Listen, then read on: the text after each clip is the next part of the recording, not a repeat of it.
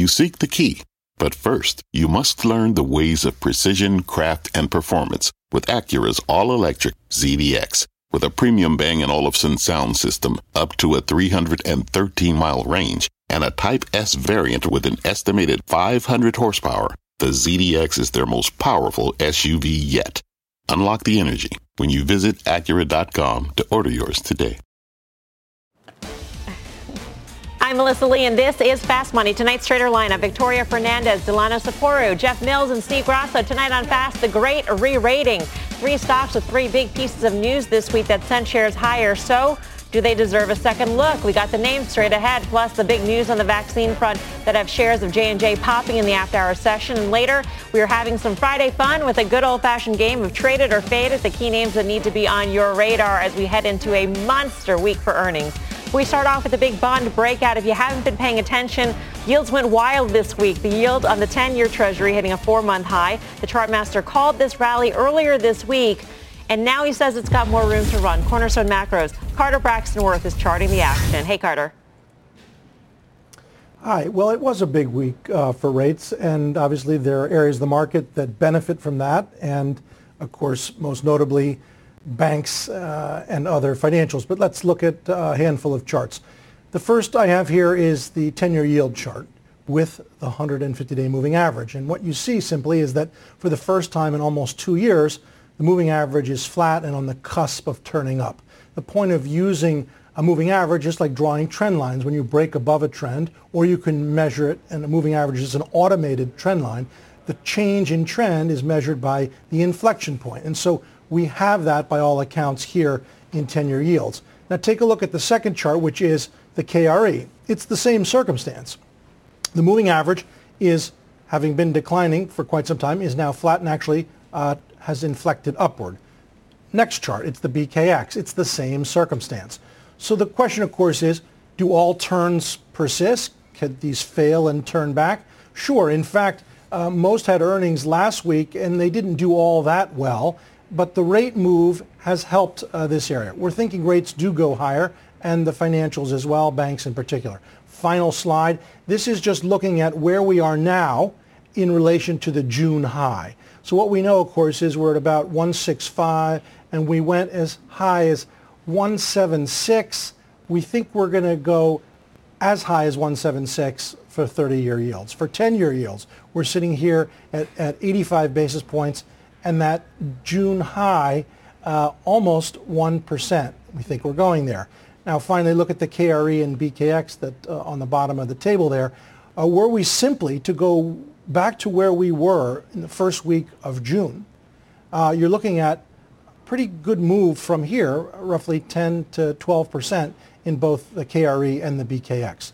So whether you call it cyclical or defensive, whether you call it growth or value, what we do know is that they're important turns, having been laggards, and a turn like this typically persists. All right. Carter, thank you. We'll see you in a minute in options action. So what does this rise in rates we've seen for the week mean more broadly for the market? Steve, I'll go to you first. In general, rising rates, should be, in theory, a good thing. But in more recent history, it's been a bad thing for the markets. Well, it's not a good thing for technology stocks. You never want to buy technology in a rising rate environment. You want to buy the cyclicals. You want to buy value. As Carter left it off, you can call it cyclicals. You can call it value. I call it value. And when you're looking at the presidential election, if you look at a Biden win, you could see where the polls started to increase for Biden. Then you started to see rates increase. That's the reflation trade. So if you started to see all these rumors, Melissa, about massive spending, it makes people get out of these bonds or these treasuries or 10-year. They sell them, and then what happens? The rates move higher from there. So you can't pass on costs in technology. That's why you don't want to be there. So you want to be in the things that have not worked, and that's why you've seen those things outperform. Chemical names, industrial names, paper stocks, all these names are up quickly, 10, 20, 30, 40% in short order, and that's what we're witnessing now as rates move higher. Jeff Mills, we see 1% as Carter is forecasting. What does the stock market do?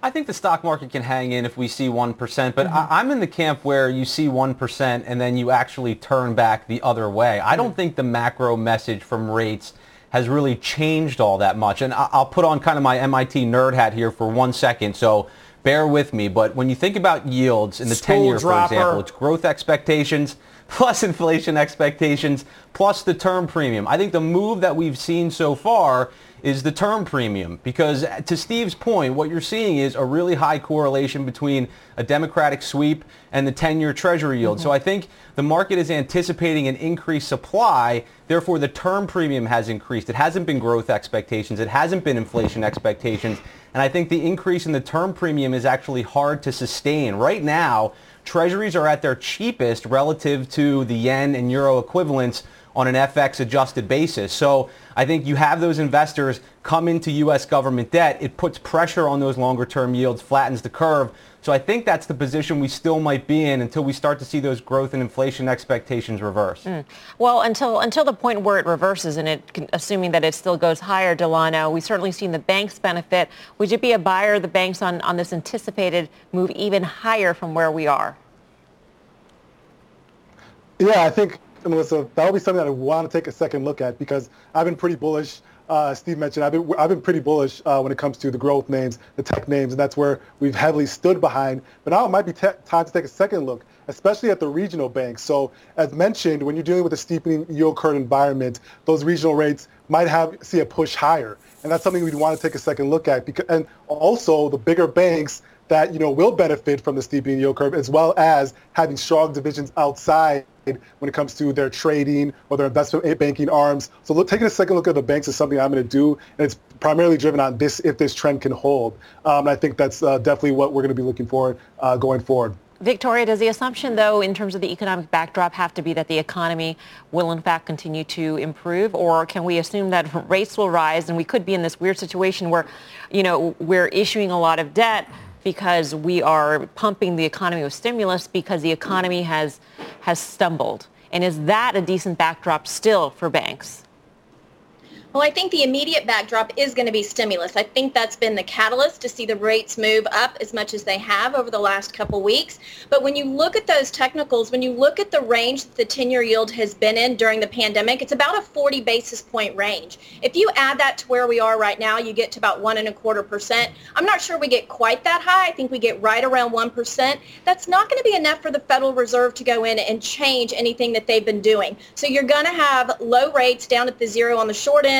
You're going to have that steeper curve. I think the Fed having the backstop and having additional stimulus come in, which right now it looks like it's going to be possibly a larger stimulus package after the election, that's going to be enough of a foundation to keep that long end going higher. As everyone has said, that's good for banks. But I also think it's good for the fixed income investors. They've been waiting for an opportunity to jump back in at higher yields in an area where they're not having to go down the credit curve to do so into junk bonds. This might give them the opportunity to do that. Steve Grasso, what's good for the banks may not be good for consumers. And so the red hot housing trade, does that sort of come to a halt or at least come to a pause as we see rates move higher?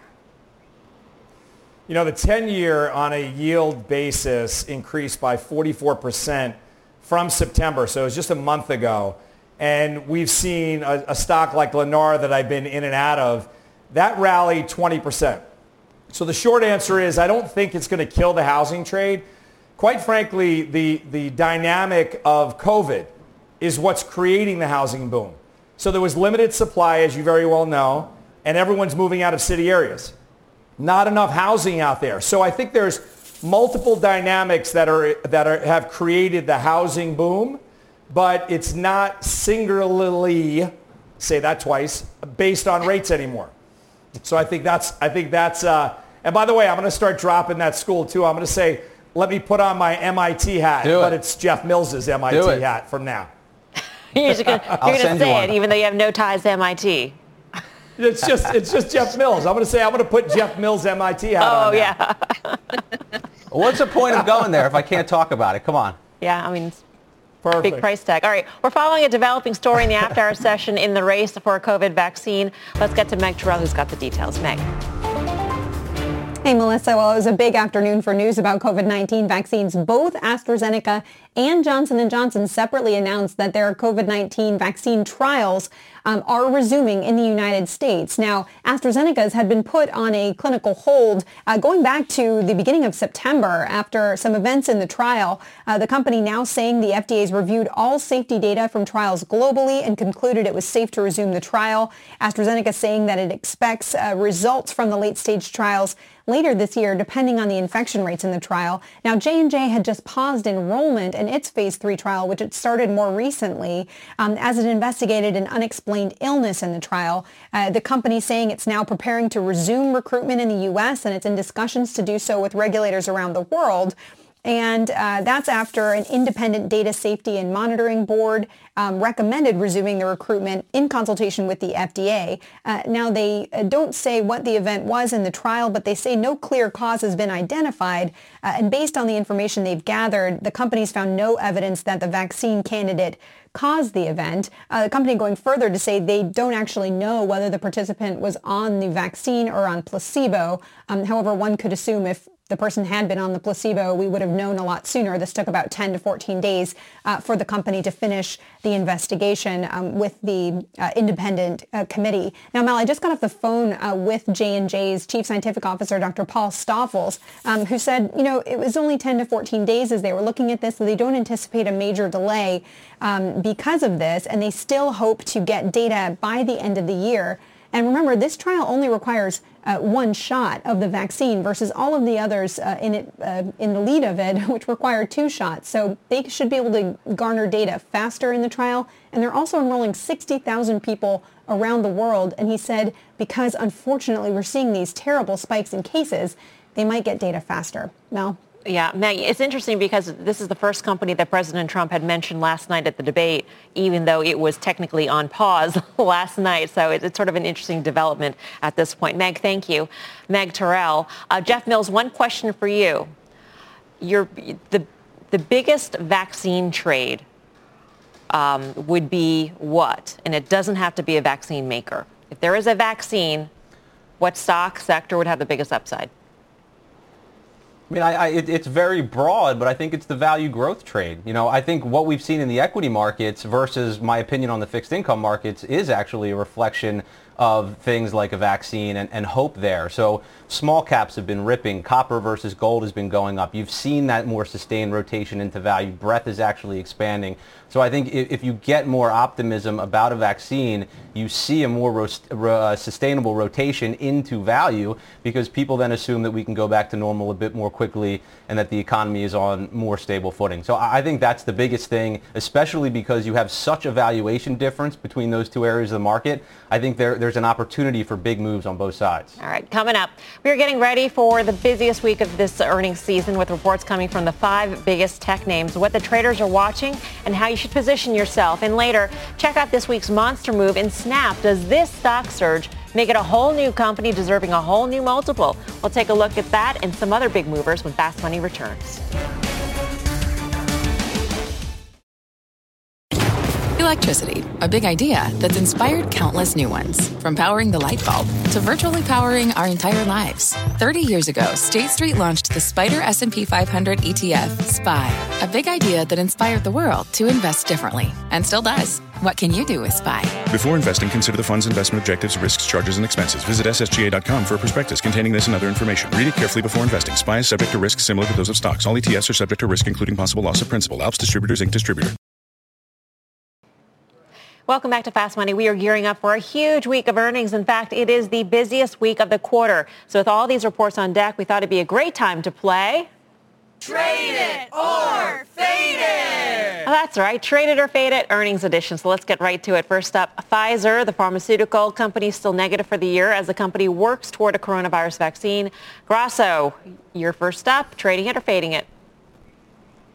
So I would trade this, and the truth is I've been an owner of Pfizer for years now, and that's the only reason why I feel the need to say trade it, because I don't want to confuse the viewer. But if I'm looking for a short time horizon, all of these names, all of these vaccine plays are lower than they were in July.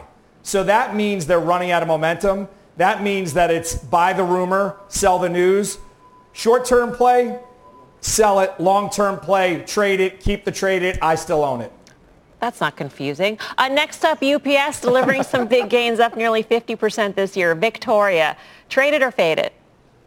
We are going to trade UPS. I think if you feel like the changes that we've seen in people's behavior is just a one-time boost to online ordering, then perhaps it's not a name that you really want to get involved with. But we think it's going to be a longer-term trend. People are ordering everything online and having delivered at this point, whether it's groceries, everything having to do with school supplies, clothing. So we think UPS longer term has some great potential. There's been a good run up so far this year, so you might get a slight pullback on earnings that allows you to get in at a little better price, but we trade it. All right, next up, Boeing. It is down nearly 50% this year. Jeff Mills, trade it or fade it?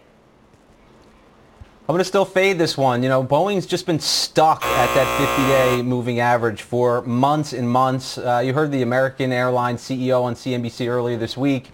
You know, he recognized some improvement in the business, but talked about that it's just going to be a really long, hard road back to normal. Specifically talked about business travel. I think it's going to be a while before that comes back, and Boeing just continues to push back the demand recovery timeline. And I just think the stock is missing a really powerful near-term catalyst to move the stock. If I wanted to get exposure in this general space, I still like Southwest. If you look at the chart, actually showing some pretty good momentum here. I think its exposure to business travel, international travel is better than some of the other carriers, and the valuation also looks a little bit better too. So I'd stick there versus a place like Boeing if I'm looking for that kind of exposure. All right, finally, last week's big star, Apple, up nearly 57% this year as it gears up to launch the new iPhone 12. Delano, trade it or fade it? I am going to trade it here. So it's funny, every time I get a new Apple product, I never knew I needed it to my life until I have it, and then I can't get rid of it. I always have to use it. But we're talking about what the price action has been. We've obviously seen a pullback recently, and I think investors are taking some gains off the table, but also we've been a little bit spoiled. But I think into earnings, we're going to understand, what the power, we're going to go back to what the power of Apple has as a great company, and we're going to actually see some of the things that are catalysts going forward when it comes to iPhone 12 launch, as you just mentioned, and a company that keeps consistently giving investors a reason to be into the stock. All right. Coming up, we are talking cars, clothes, and cameras. 3 big moves from 3 big stocks this week. Why these names could deserve a full-blown re-rating. We'll bring you the names ahead. And later on Options Action, we've got our head in the cloud. We'll lay out how to trade Twilio into next week's earnings. Fast Money's back in 2.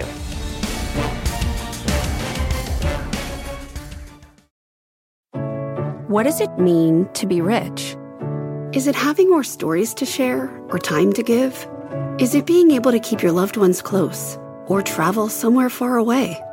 At Edward Jones, we believe the key to being rich is knowing what counts.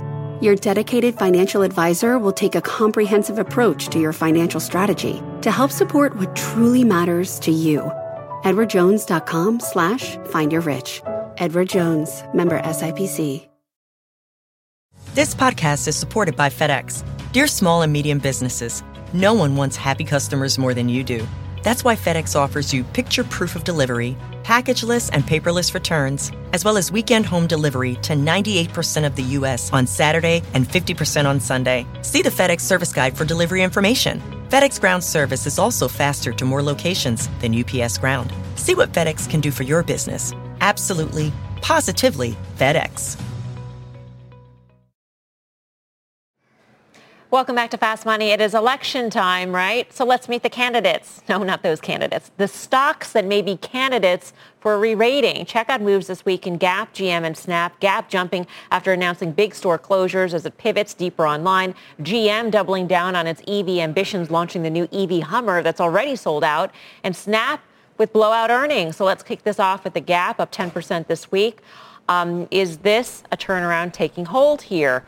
Steve Grasso, what do you say?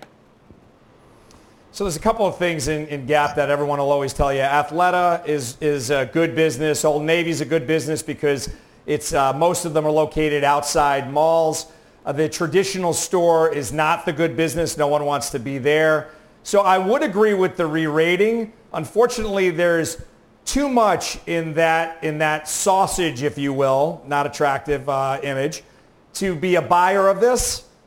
I think that occasionally you can get that, okay, sum of the parts type thing, and I do understand why it's rallied, but I think longer term, stores are located all over the place. There's too much going on. There's too much room for failure. Ultimately, I'd be a seller here. I'm going to let you choose your own adventure, Victoria. Which stock do you think deserves a re-rating? Probably Snap out of the ones that we have talked about here. I agree with Steve on Gap. I'm not sure they really deserve that yet. They're saying that Athleta and Old Navy is going to be 70% of their sales in 2023. That's a hard story to swallow at this point in time, so I think you need to wait and see on that one. But Snap has really learned to monetize their users, and that was the key on them. So they've got this venture with Major League Baseball. Their ad business is doing really well. The earnings were great. My teenage daughter, really, that's the only way she communicates with her friends. So I think if any of these you're going to have a re-rating, I think Snap is the place that you would have that happen. Yeah. Delano, which one do you like for a re-rating? Yeah, I actually like Gap for the re-rating. So when they had the power plan, the investor meeting, they did all the things that investors were really looking for and shareholders were looking for. They talked about their shift and putting their shift behind e-commerce and going away from kind of the retail footprint. They talked about becoming leaner in Europe. And so these were all signs of things that investors were looking for. They also spoke about fixing their real estate issues and exiting out of some of the malls. So a lot of those things are things that I looked at when I was looking at the framework for this company, and they echoed that in this investor plan. Athleta, the brand, that brand obviously has some high marks to hit, and they have areas where they have to execute on that strategy. But they're very keen on the fact that they understand where we sit, where we're all going to be working from home, where the leisure wear is very important, and they talked about that. And so I actually like that, and I think that would be where my re-rating is.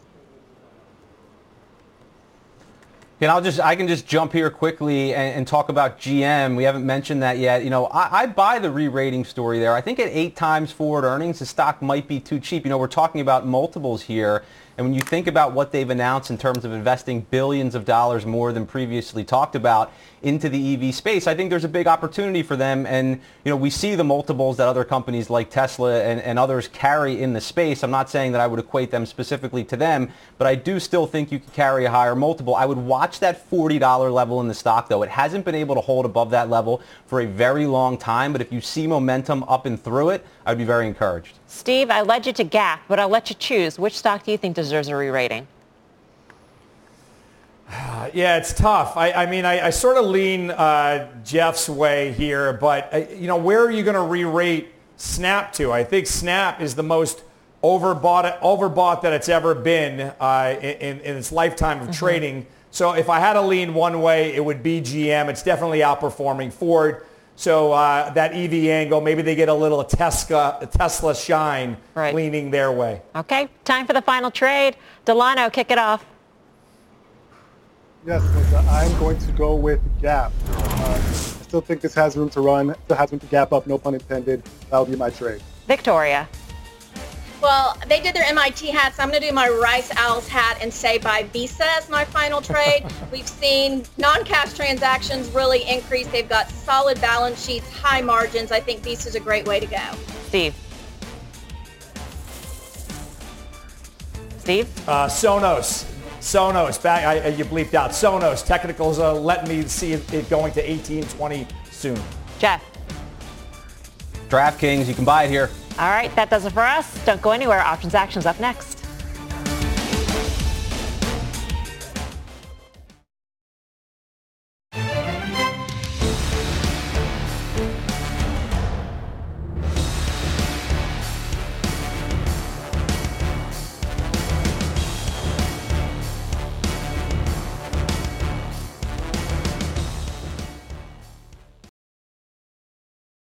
This podcast is supported by FedEx. Dear small and medium businesses, no one wants happy customers more than you do. That's why FedEx offers you picture proof of delivery, packageless and paperless returns, as well as weekend home delivery to 98% of the U.S. on Saturday and 50% on Sunday. See the FedEx service guide for delivery information. FedEx Ground service is also faster to more locations than UPS Ground. See what FedEx can do for your business. Absolutely, positively FedEx.